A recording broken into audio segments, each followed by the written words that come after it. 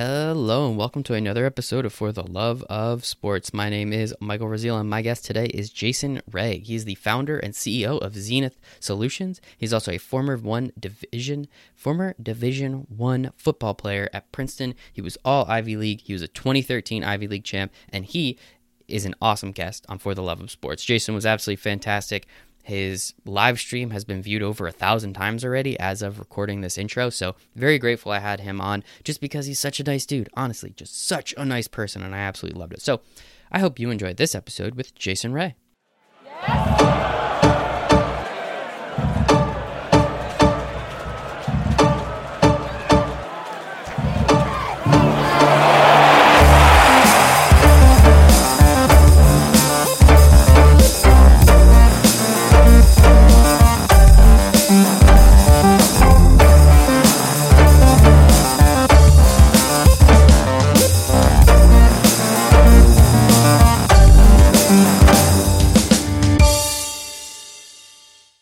All right. Hello and welcome to the For the Love of Sports. Oh, Jason, I haven't gotten to introducing you yet. Give me 1 second, man. This is my show. No, I'm kidding, of course. Today I have Jason Ray, a CEO and founder of Zenith Solutions, former Division I football player at Princeton, as you can see if you're watching, all Ivy League team, 2013 Ivy League champs. Jason, how are you today?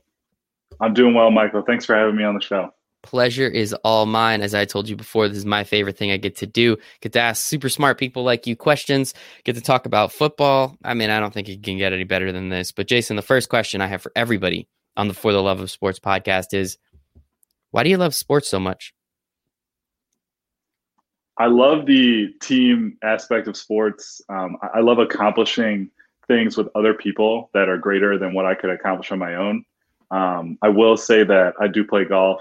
And, I do engage in some individual sports, but I consider those more games like football, basketball, even track and field. I love the concept that we can achieve something as a greater unit than I could just do on my own. So I miss sports. I miss seeing the camaraderie on TV and me being able to play my own pickup basketball and flag football leagues here in Philadelphia. But, I'm hopeful that we'll get back there soon. We'll get back there soon. That's the one thing. I talk to a lot of people, and sports will be back, as Wayne Kimmel of 76 Capital does say. And so I think, you bring up a really good point, especially in golf, in tennis. You're kind of on your own. Track and field, you're on your own. You obviously have a team that you work with in most capacities. But when it comes to the team sports, there's that extra bond. There's that extra layer, because if you don't do your job right, I can't do my job right. And then we all know it falls apart, right? Especially in football, that specifically, you have to have 11 guys doing the correct job all at the same time to make sure this thing works. And so I really like the point that you bring up that, there's that bond, there's that camaraderie. What does playing sports, especially like football, where everybody has a job and you all have a role on the team, how does that help develop relationships? Something that I know you're very good at.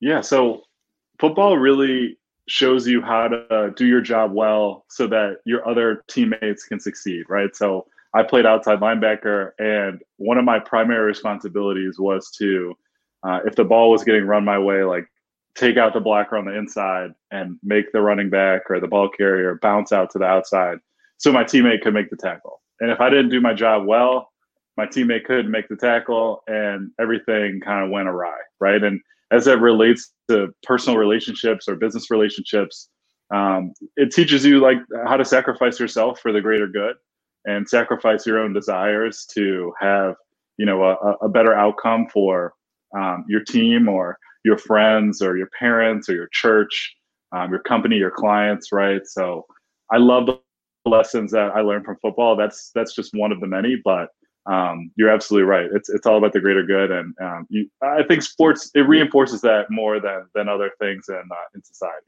I completely agree. There's not too many things like sports, and it's a weird spot we're in. I've been watching a lot of Korean baseball recently because it's on. I wake up at like 6:15 in the morning, and I go out, make my cup of coffee, and throw that on in the background. So it's at least something. I don't know who's playing. I don't know what the heck's going on. But it's at least something. And hopefully, as you said, sports will be back soon and we can get back to it. So how, your football story, I mean, going to Princeton obviously is impressive on its own. playing football there, being all Ivy League, being all conference, winning an Ivy League championship there makes it just a little bit cooler. So before, getting into that process, how many schools did you have the opportunity to potentially go to on the Division I level? That's a great question. Yeah, I feel super blessed that I was able to attend Princeton. I had a great experience there.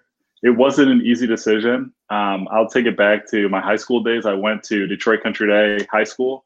I guess the alma mater of Shane Battier and Chris Webber. I'm a big Duke fan. That's awesome, man. Thank you for that. Yeah. I appreciate it.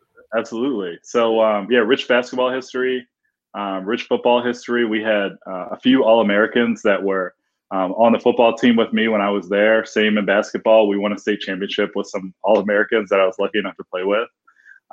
So I say this to say, there were a lot of recruiters and, colleges that were on site at all times. I can really probably credit my recruitment to Jonas Gray and Kenny Demmons and Benny Fowler, who were All-Americans and went to, Notre Dame, the Patriots, Michigan State, and the Giants, right? So those guys really paved the way for me to get seen by school. So, Michigan State was in the the cards, Ball State, some other MAC schools, and then the Ivy League came in really late in the recruiting process. I thought I was going to end up at Toledo or Ball State or Michigan State. But Harvard, Penn, Princeton, Dartmouth were all choices. And at the end of the day, it really came down to Penn and Princeton. I really liked the Penn coach, Al Bagnoli, at the time. He's an absolute legend in Ivy League football. I think he may have the most Ivy League championships, but don't quote me on that. And then so there was kind of that rich program history at Penn. And then Princeton, actually, when I went on my trip, they just fired their entire coaching staff. So, and then they hadn't won an Ivy League championship in a number of years. So it was two completely different programs. But I really liked the opportunity to go to Princeton and, have a fresh coaching staff, and the coaches didn't have any favorites. I also, when I went and, saw the campus, I really enjoyed it with my parents. People seemed focused, and I learned from some of the other athletes on the team that, the competition was not just in football, but also in the classroom with only a certain amount of A's getting given out. I don't think they do grade deflation anymore there, but they did when I was there. And, it was just a lot of competition. So, I ended up choosing Princeton. We were terrible my first 2 years. We went 1-9 under Coach Bob Serace 2 years straight. Yeah, it was awful. Penn beat us 60-0 my freshman year. And I can't say the thought didn't cross my mind to be like, man, you should have went to Penn. But my junior year, we started turning around, and we went 5-5. And then my senior year, we really kind of rallied together. We had a great group of underclassmen, but our senior class of 2014 was really special, I think. And we had somebody go to the NFL, Karan Reed, and he's still kind of, we'll see if he signs this upcoming year, but he's had a nice career. We won the championship. We went 8-2. We beat our rivals, and it was a special season. That's awesome, man. That's awesome. And congratulations on all of that. I mean, I live about 20 minutes from Princeton, so I've been to the campus multiple times, nice. Went to a couple parties there. It looks like Hogwarts the first time you roll up there, and you're just like, where am I? This place is from the ancient times, but it's so cool there. And, as you said, it's the competition on the field and off the field, which I think is really cool. Princeton is obviously known. All the Ivy League schools are very well known for their academics and, kind of, I don't want to say get made fun of for sports, but, everyone kind of realizes what they are when it comes to sports. The opportunity really can't give out scholarships. So there's a lot of things that do hold them back. But in certain capacities, it's still, if you have the opportunity to go to an Ivy League school, that is going to, as you have to obviously put in the work, of course, but that's going to help carry you for the rest of your life. You can always put on that Princeton polo.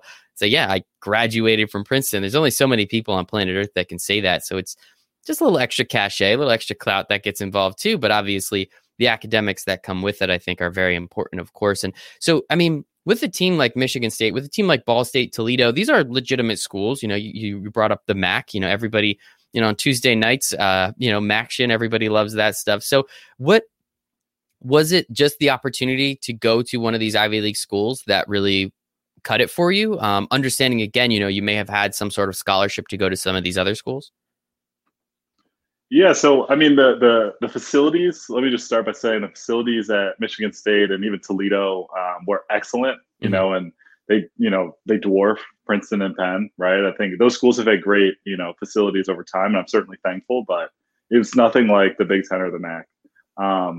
And yeah, I was really stuck on wanting to go to Michigan or Michigan State, and my parents really shut that down early once the Ivy League schools came into the picture. So I cannot give any credit to myself. I've been blessed to have two really supportive parents throughout my entire life. They've taught me a ton of lessons, and initially got me involved in sports, and taught me how to play golf when I was 6, and got me on the basketball court. So once Princeton was the first school to show up to one of my track practices junior year, and once I told my mom that they were there and I met the coach after school, she was like, I actually think she told my high school coach not to accept any schools outside the Ivy League to talk to me at school. So like the others, I didn't hear from like Toledo or any other schools like after that. So Shout out to yeah, your mom. She shout out. probably Yeah, did the right thing. Maybe at the time you were a little pissed off about it, but at the time, or now looking back on it, hindsight of course is 2020, and I think she made the right decision on that part. And like, so while you were there, you kind of went over it. Terrible the first 2 years. Started coming back that second year, 2013, and I'm pretty sure that's the year. When were you all Ivy League? What year was that? Was that your senior year?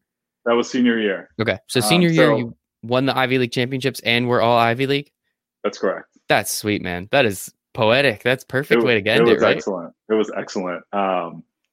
One of the best memories of my life was that season, and we put in so much work in the off season, and we had some special guys on the team as well. It wasn't just me. Of A lot course. of my teammates set me up for success. Like I mentioned, I played right next to Karan Reed. He was getting triple teamed. I was kind of running scot free and making plays when I could. So it was really special. I will never forget it. And I really credit it to the hard work that we put in, our coaching staff, and the people that we had on the team. That class, that group of 2014, we're all still friends.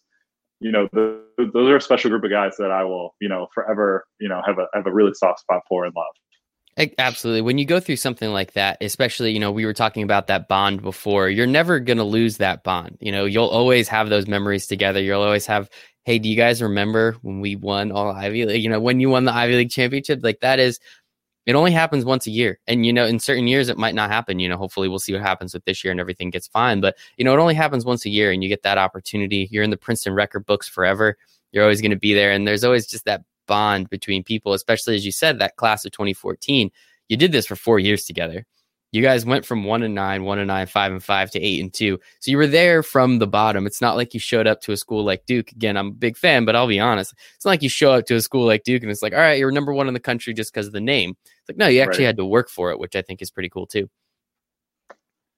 It is cool, and we did work for it. We worked hard, and you mentioned the memories that come from that championship season. They certainly are very vivid and rich in my memory. But the memories of toiling in the weight room when we were 1-9, and practically getting spat on by our coaches and fans is what I remember even more. So it's certainly a special memory, and there is beauty in the struggle. Absolutely. There always is. There always is. So after that year, I mean, kind of on top of the world, feeling really good. I know you told me personally when we had our call, there was some potential to go play in the NFL. So like, what was that like? Did you go to any pre-draft process? Did you go to the combine in any sort of capacity? Like, what were you doing to get ready to see if, playing in the NFL was an opportunity? Yeah, going to the NFL was always a goal of mine. Basketball was certainly my first love, but I figured out that I was more talented and had a better shot probably my junior year in high school. And I do better when I have a focus for the long term and there's a goal in the future. And the NFL was a great goal to have. So early on in my career, I think my teammates probably noticed that I was really focused on getting better and improving my craft and watching film and trying to excel in the weight room because I could feel that there was the next level for myself. And again, testament to my parents who never really ruled it out. They're like, yeah, you could go. Like, how's the, how are meetings? How is practice? Like, are you getting better? Were questions that they frequently asked me to make sure I still had the right mindset.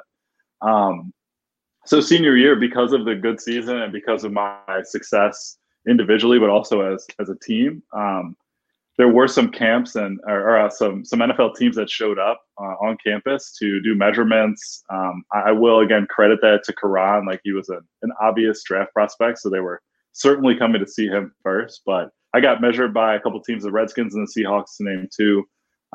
And you know, I felt that just based on that process, number one, they were far more interested in my teammate than me, but also I did have a great internship the summer before my senior year that opened my eyes to an area of business and finance that I didn't know that existed prior to that summer. And I really enjoyed it. And I thought that there was opportunity for myself to excel in that environment. And I did well kind of in the internship. And, you know, I kind of figured out that I could have success there just like I had had in sports growing up. So yeah, I made the decision to focus on writing my senior thesis, and I actually right after the season I accepted my full-time job offer to go back to Lincoln Financial Group where I interned, and that was kind of the turning point for me to say I have another focus. I've got a different purpose than going to the NFL and playing. I certainly wouldn't have gotten drafted. You know, there was no combine invite for myself, but some other members of my team and the class before and the class below have had success, you know, making the roster kind of in training camp and showing up and being an undrafted free agent. That was certainly a path for me. I don't know if my coaches may say differently, but in my mind, it was definitely a path. But I chose against it, and I felt that number one, I wanted to excel in a different space that I found interesting. I think. So just a couple things, a couple points. You know, you bring up the fact that Karan was a clear prospect, and sometimes that bodes well for other teammates. You know, you hear it every year in the draft. I'm a huge draft junkie, so I watch just about all of it, especially this year with nothing else on. You always hear like, oh, you know, this guy got noticed because his teammate on the other side, and, you know, someone that goes in the first round, you know, his teammate then goes in like the fourth or the fifth, and they're like, yeah, we kind of got to watch a lot of tape because they're on the field all the time. So, hey, man, however it happens, it happens. You were clearly good enough to get measured. So kudos to you there. But yeah, sometimes you need a little bit of help, I guess, is a good way to say it. And, you know, obviously, you know, you brought up your senior thesis. So I definitely want to touch upon that because I know that's obviously you put in a significant amount of time and it's very important to you. But what was it like just kind of being able to say like, okay, like you had this goal of going to the NFL. Was it a possibility? Sounds like you could have been an undrafted free agent in some capacity, but what was it like finally being able to say like, you know what, I'm going to let this go. You know, I'm not going to play football anymore, and making that decision on your terms? That's a great question. I think it was really, it was liberating almost, right? I'd spent so much of my life training and trying to become more athletic and flexible and more of a team player. And once I kind of made that decision, I told my parents. They were a bit surprised, but they were supportive as always. And it felt really good. And it felt good to focus on, you know, finishing my year. I had a serious girlfriend who's not my wife at the time. So we got to spend a lot of time together, whereas I would have been like training for the draft.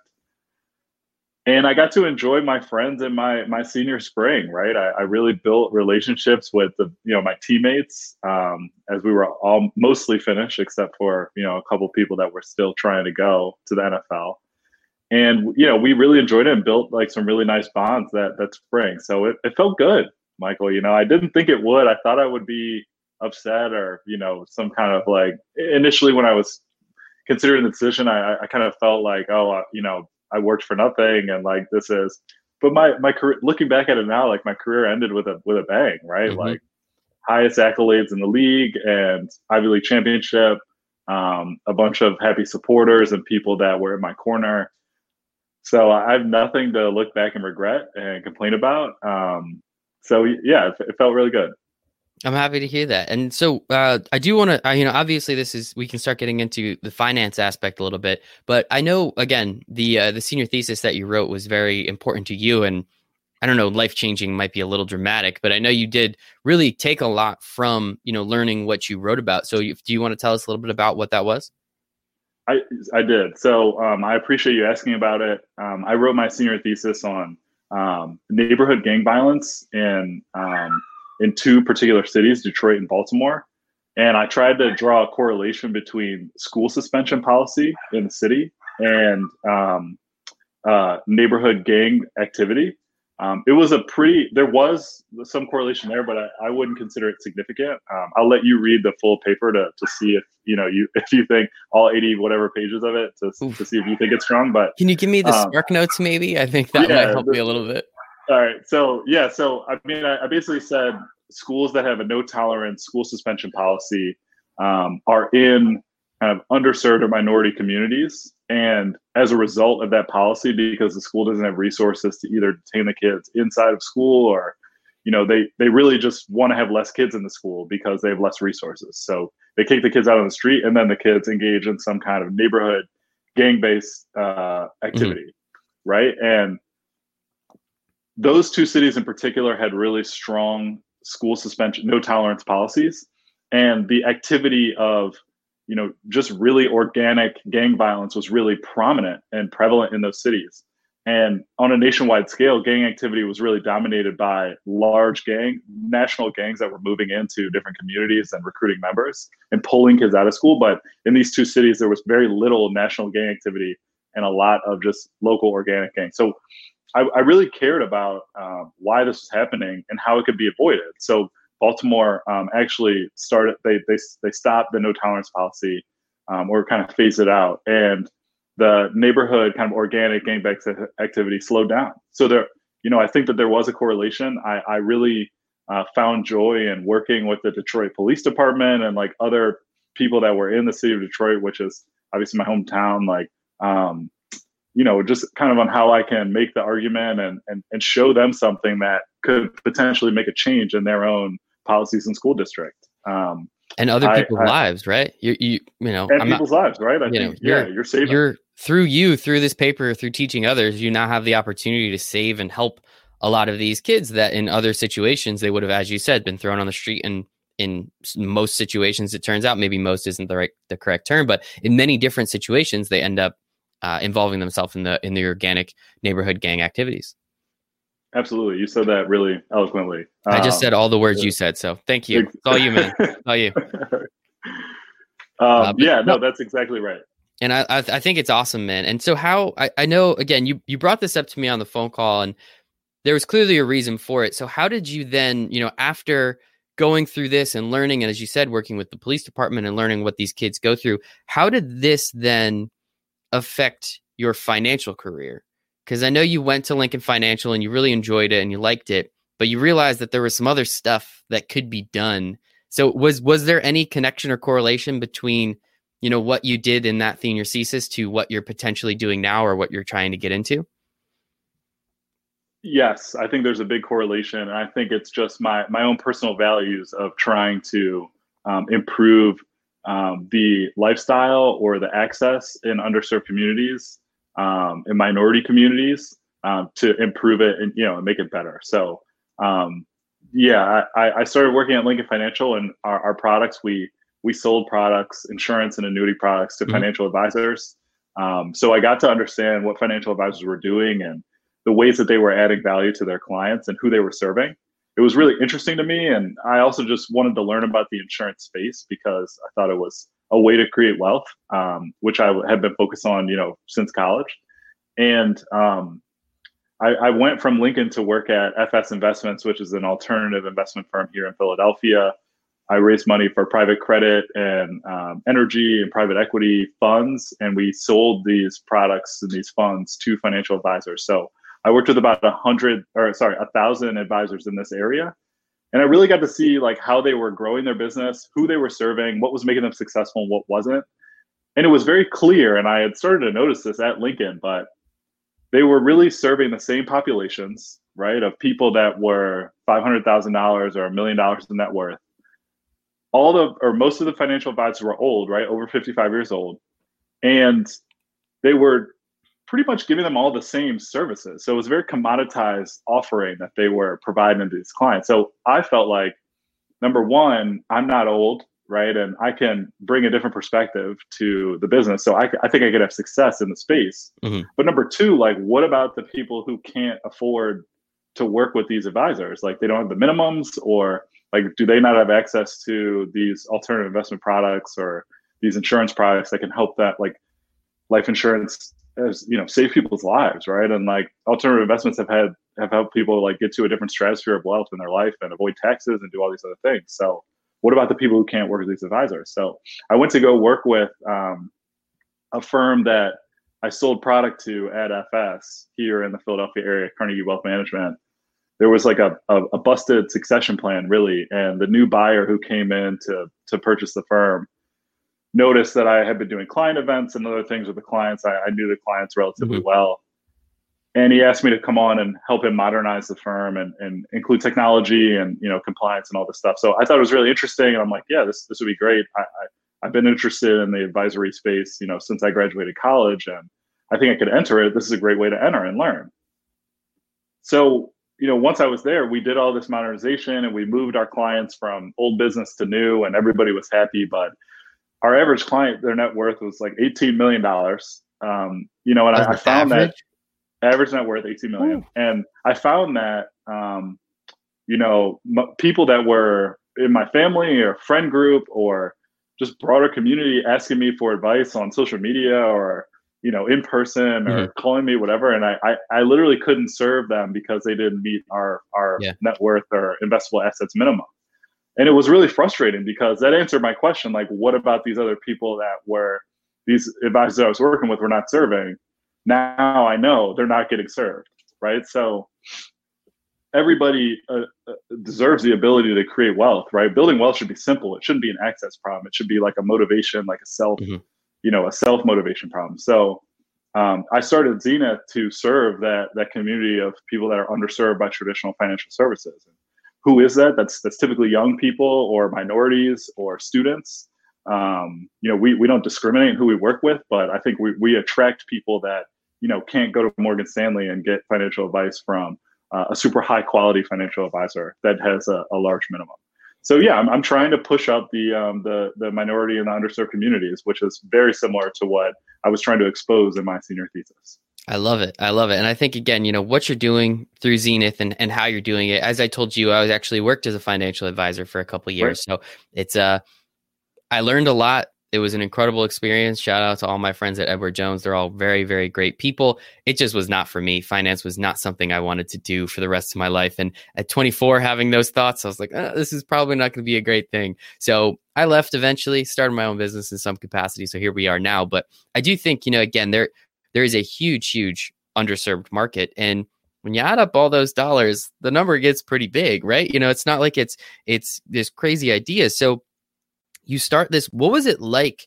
You know, you had the idea to start it to help the underserved market, help minorities, as you said, people that have this access problem, which is a really interesting way of putting it. How do you go about starting this type of business, especially from scratch?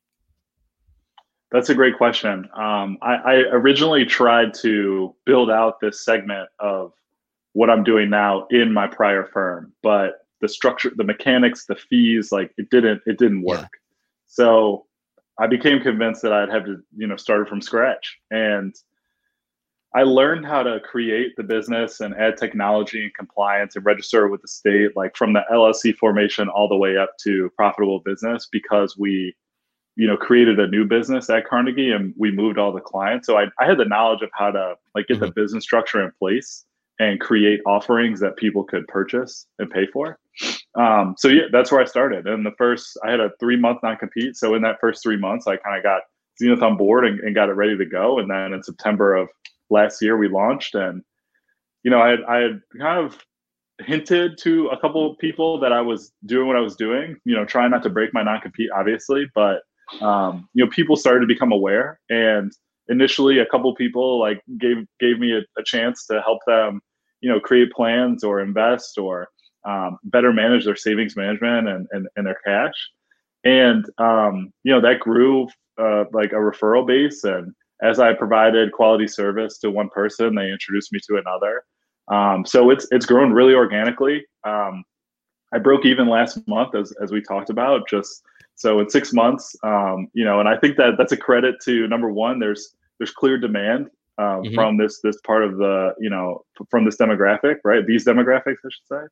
And then, the barrier to entry, like I said, this is a very commoditized space. So the services and the technology that services this industry is not overly expensive. So breaking even doesn't mean that I'm generating like hundreds of thousands of dollars in revenue, but so it's a dynamic of those things that's allowed me to kind of get to this point. But I've learned more from my clients than I've been able to deliver value to them. I feel like, right? They've given me so much feedback and encouragement and ways to make the business better that, it's helped me grow, and it's helped me attract other clients by being more clear, or, making sure I'm catering to the things that they want, or making sure that I'm soliciting feedback in the right way. So yeah, it's really been really organic. I think the next stage of growth for me is, taking these learnings from what I've kind of developed from these initial clients and these early adopters, and creating that into a package and deliverables that I can deliver to, a wide audience, through educational materials and courses and other kind of classwork that, can benefit a much broader population than the one that I'm currently serving, which is definitely the mission, right? I want to help millions of people. I love it, man. I love it. And if there's anything I can do to help you help a million people, I'm all for it. So I think, again, there's such a need for it. And as you said, it's a testament. Also want to say, I'm sure, yes, the market is there, but I'm sure the hard work that you're putting in is very existent as well. I'm sure there's a very big portion of how you've become successful, in my words, so you can use what you'd like, but breaking even in 6 months is incredible, especially with 2 of those months, everybody being stuck at home. I don't know if that makes it easier or makes it harder, but it makes it something. And no matter what you did, man, kudos to you on that. And you talk about the non-compete again, coming from the business. It's always funny hearing financial advisors talk about non-competes, because let's be honest, they all break them in some capacity. So it was always very funny to me when someone left or came. It's like, oh, how did you all of a sudden find $3 million? It's like, oh no, they found me. It's like, oh, okay, cool. Sounds good. I'm not here to point fingers, but you said you're structuring it for people of, students, of minorities, of young professionals. So obviously, as you said, you're trying to help people that don't have an average of $18 million. You're capable of breaking even. And as you said, it's not like you're making $1 million yet, but it's because the technology and the services are a little less expensive. How is the business set up? Like, you have to obviously make money, because if you make money, then you can help more people. It's very easy. That's just kind of how it works. So how is it set up? What are the fees and the structures? Maybe you don't have to tell us the exact numbers, but how is it set up that it allows you to make the money that you need to provide the service that you can without completely overloading yourself and needing 1 million clients to make sure that you're making the kind of money that you want? Right. That's a great question. So I've structured it in a way that can hit all 3 of those groups that you mentioned, right? So kind of the student, the young professional, and the minority. There's 3 packages that we deliver our services to, and it's all with the idea that, building wealth should be simple, and we're going to keep it simple, but we're going to try to make it easier, right? As my coach in college taught me, like, Jason, the playbook is simple, but like executing the plays is not easy. So we're trying to make it easier for people. And we do that through 3 packages: learn, grow, and freedom. So learn is really to start to understand your options financially, and making sure you have the concepts that you need to understand the different choices you can make with your finances to grow your net worth or achieve your goals.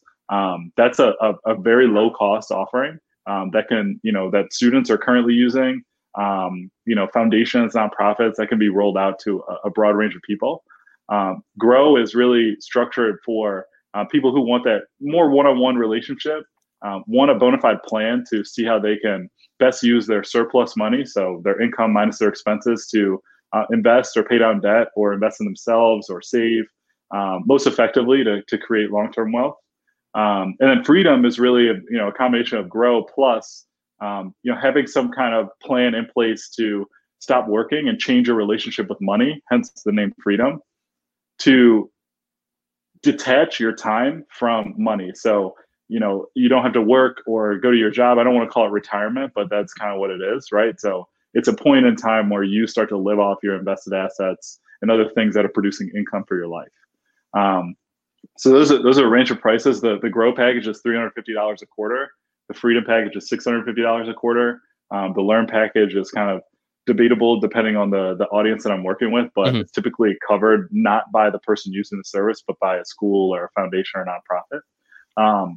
So I structured it as an LLC. So, I do want to make profit, and I think business profits should be used for good. I know about like the benefit B Corp and these other things in society, even creating a nonprofit are cool. But if I say that I want to use business profits for good, I think that, and I show that I am, and I'm reinvesting it into delivering more education and more service. That's most beneficial for me, but also my constituents, right? Because I'm not relying on fundraising, not relying on any type of, government, breaks and tax incentives or anything like that. I'm purely using the positive dynamics that the business is creating to create a better offering and personally benefit as well. So yeah, I think that I don't know does that answer your question? Yep. 100%. 100%. I was just kind of curious how the business was structured in some capacity. And, you're talking about fees before and how all of that worked out. And now it's just pretty much a flat fee. It seems like it's not, 1% of all you're this or 0.5% of all you're that. It's very structured to the point where it seems like it's educationally based. So as you said, learn is that first package, but I'm sure you're teaching people a lot in the freedom package as well, and getting everybody to understand, what their opportunities are moving forward and how they could take advantage of their specific situation or how they can improve their specific situation to move on to the next package, almost like leveling up, which I think is pretty cool. And so with, this whole conversation, obviously we started with your football career. Now we're on to your finance career. What did you learn in your football career? Maybe at Princeton, what did you learn throughout football that you've been able to carry forward to what you're doing now to make you, again, within 6 months, being able to break even with your business? Yeah. So, I mean, the first lesson I've learned is hard work from not just football, from all sports.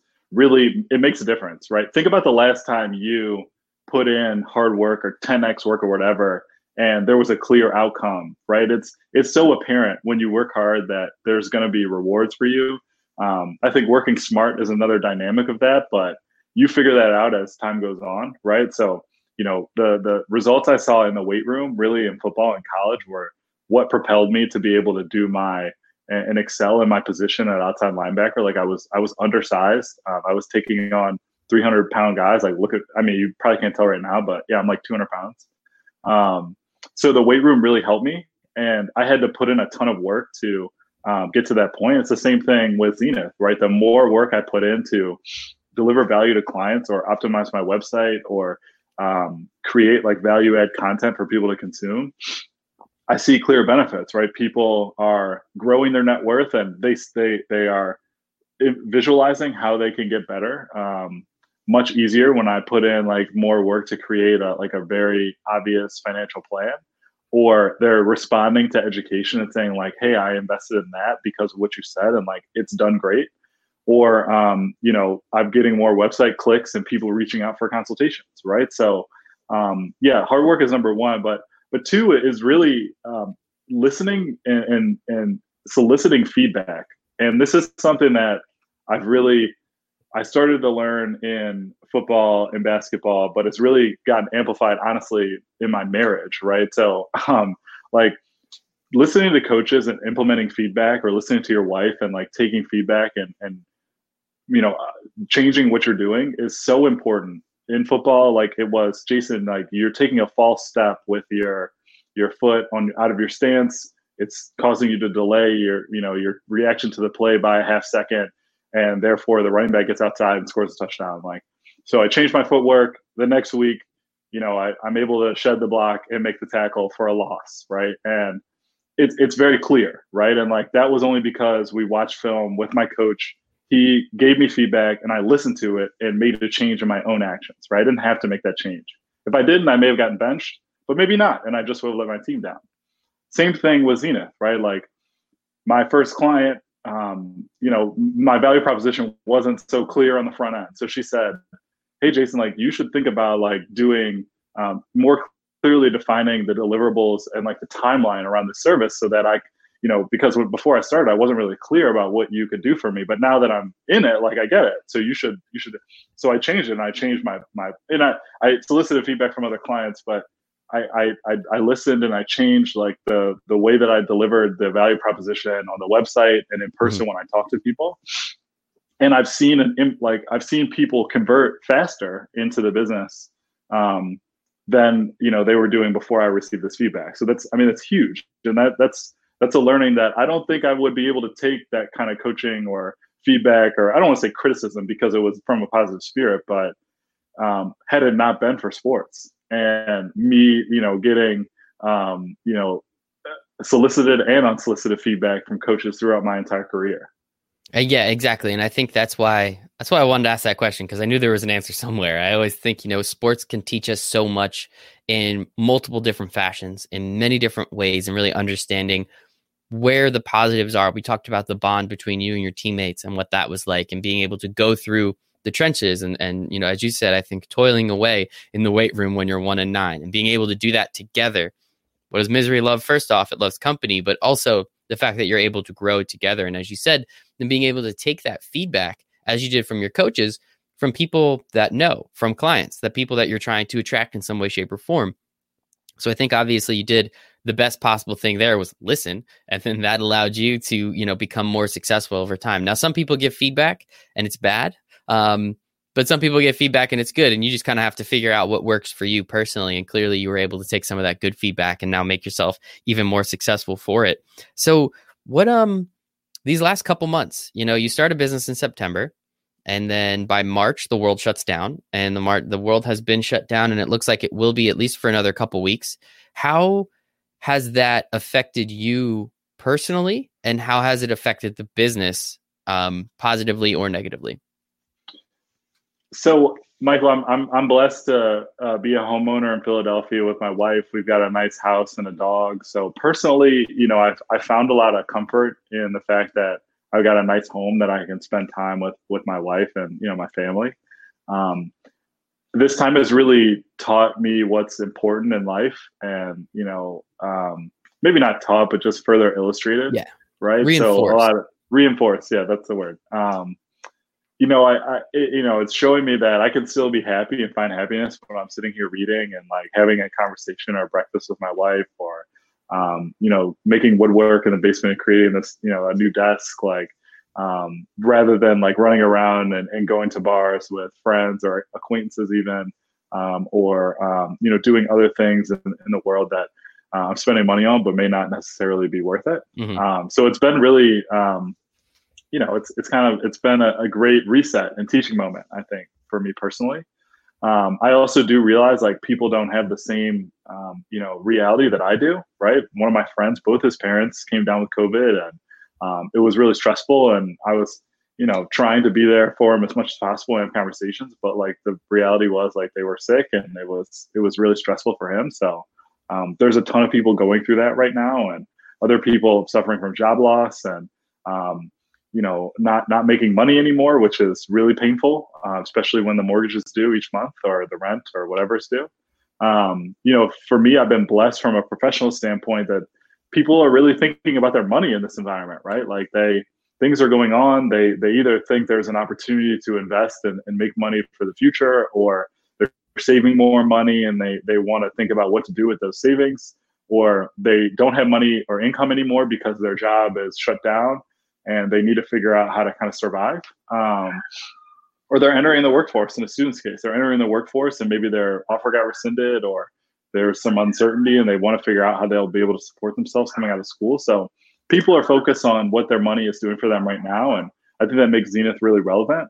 So like I said, March was my break-even date. April, I tripled my revenue from March to April, because I think people, this is so on their mind right now. And this period is one where people sit back and they're like, wow, I'm saving and I'm doing this and X, Y, Z.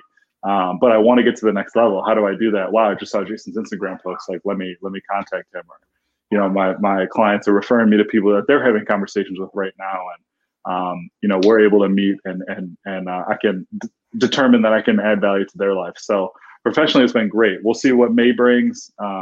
It started off well, and I'm super blessed in that regard. I think that is also another reason that entrepreneurship is important, and that's a big part of our financial literacy and education, right? Like being an entrepreneur is a very viable career choice, and you really have the ability to control your outcome a lot more as an entrepreneur than you do working for a company, or living on some kind of pension or family assets or whatever.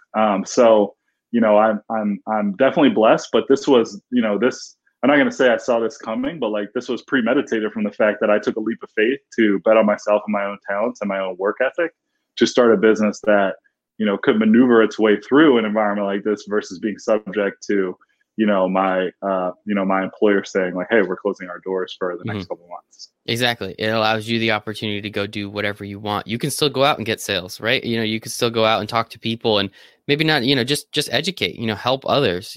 As you've said, you have been able to gain relationships through relationships. And that's that network effect. That's that spider web effect where you're a really great person helping someone else. They're obviously going to tell their friends. Hopefully they told all their friends. And then that's the way you can possibly just grab a couple more of them and just help them and educate them and get them to understand what's going on financially in their lives, but also just in general and how they can prepare for something in the future, which I think is very important.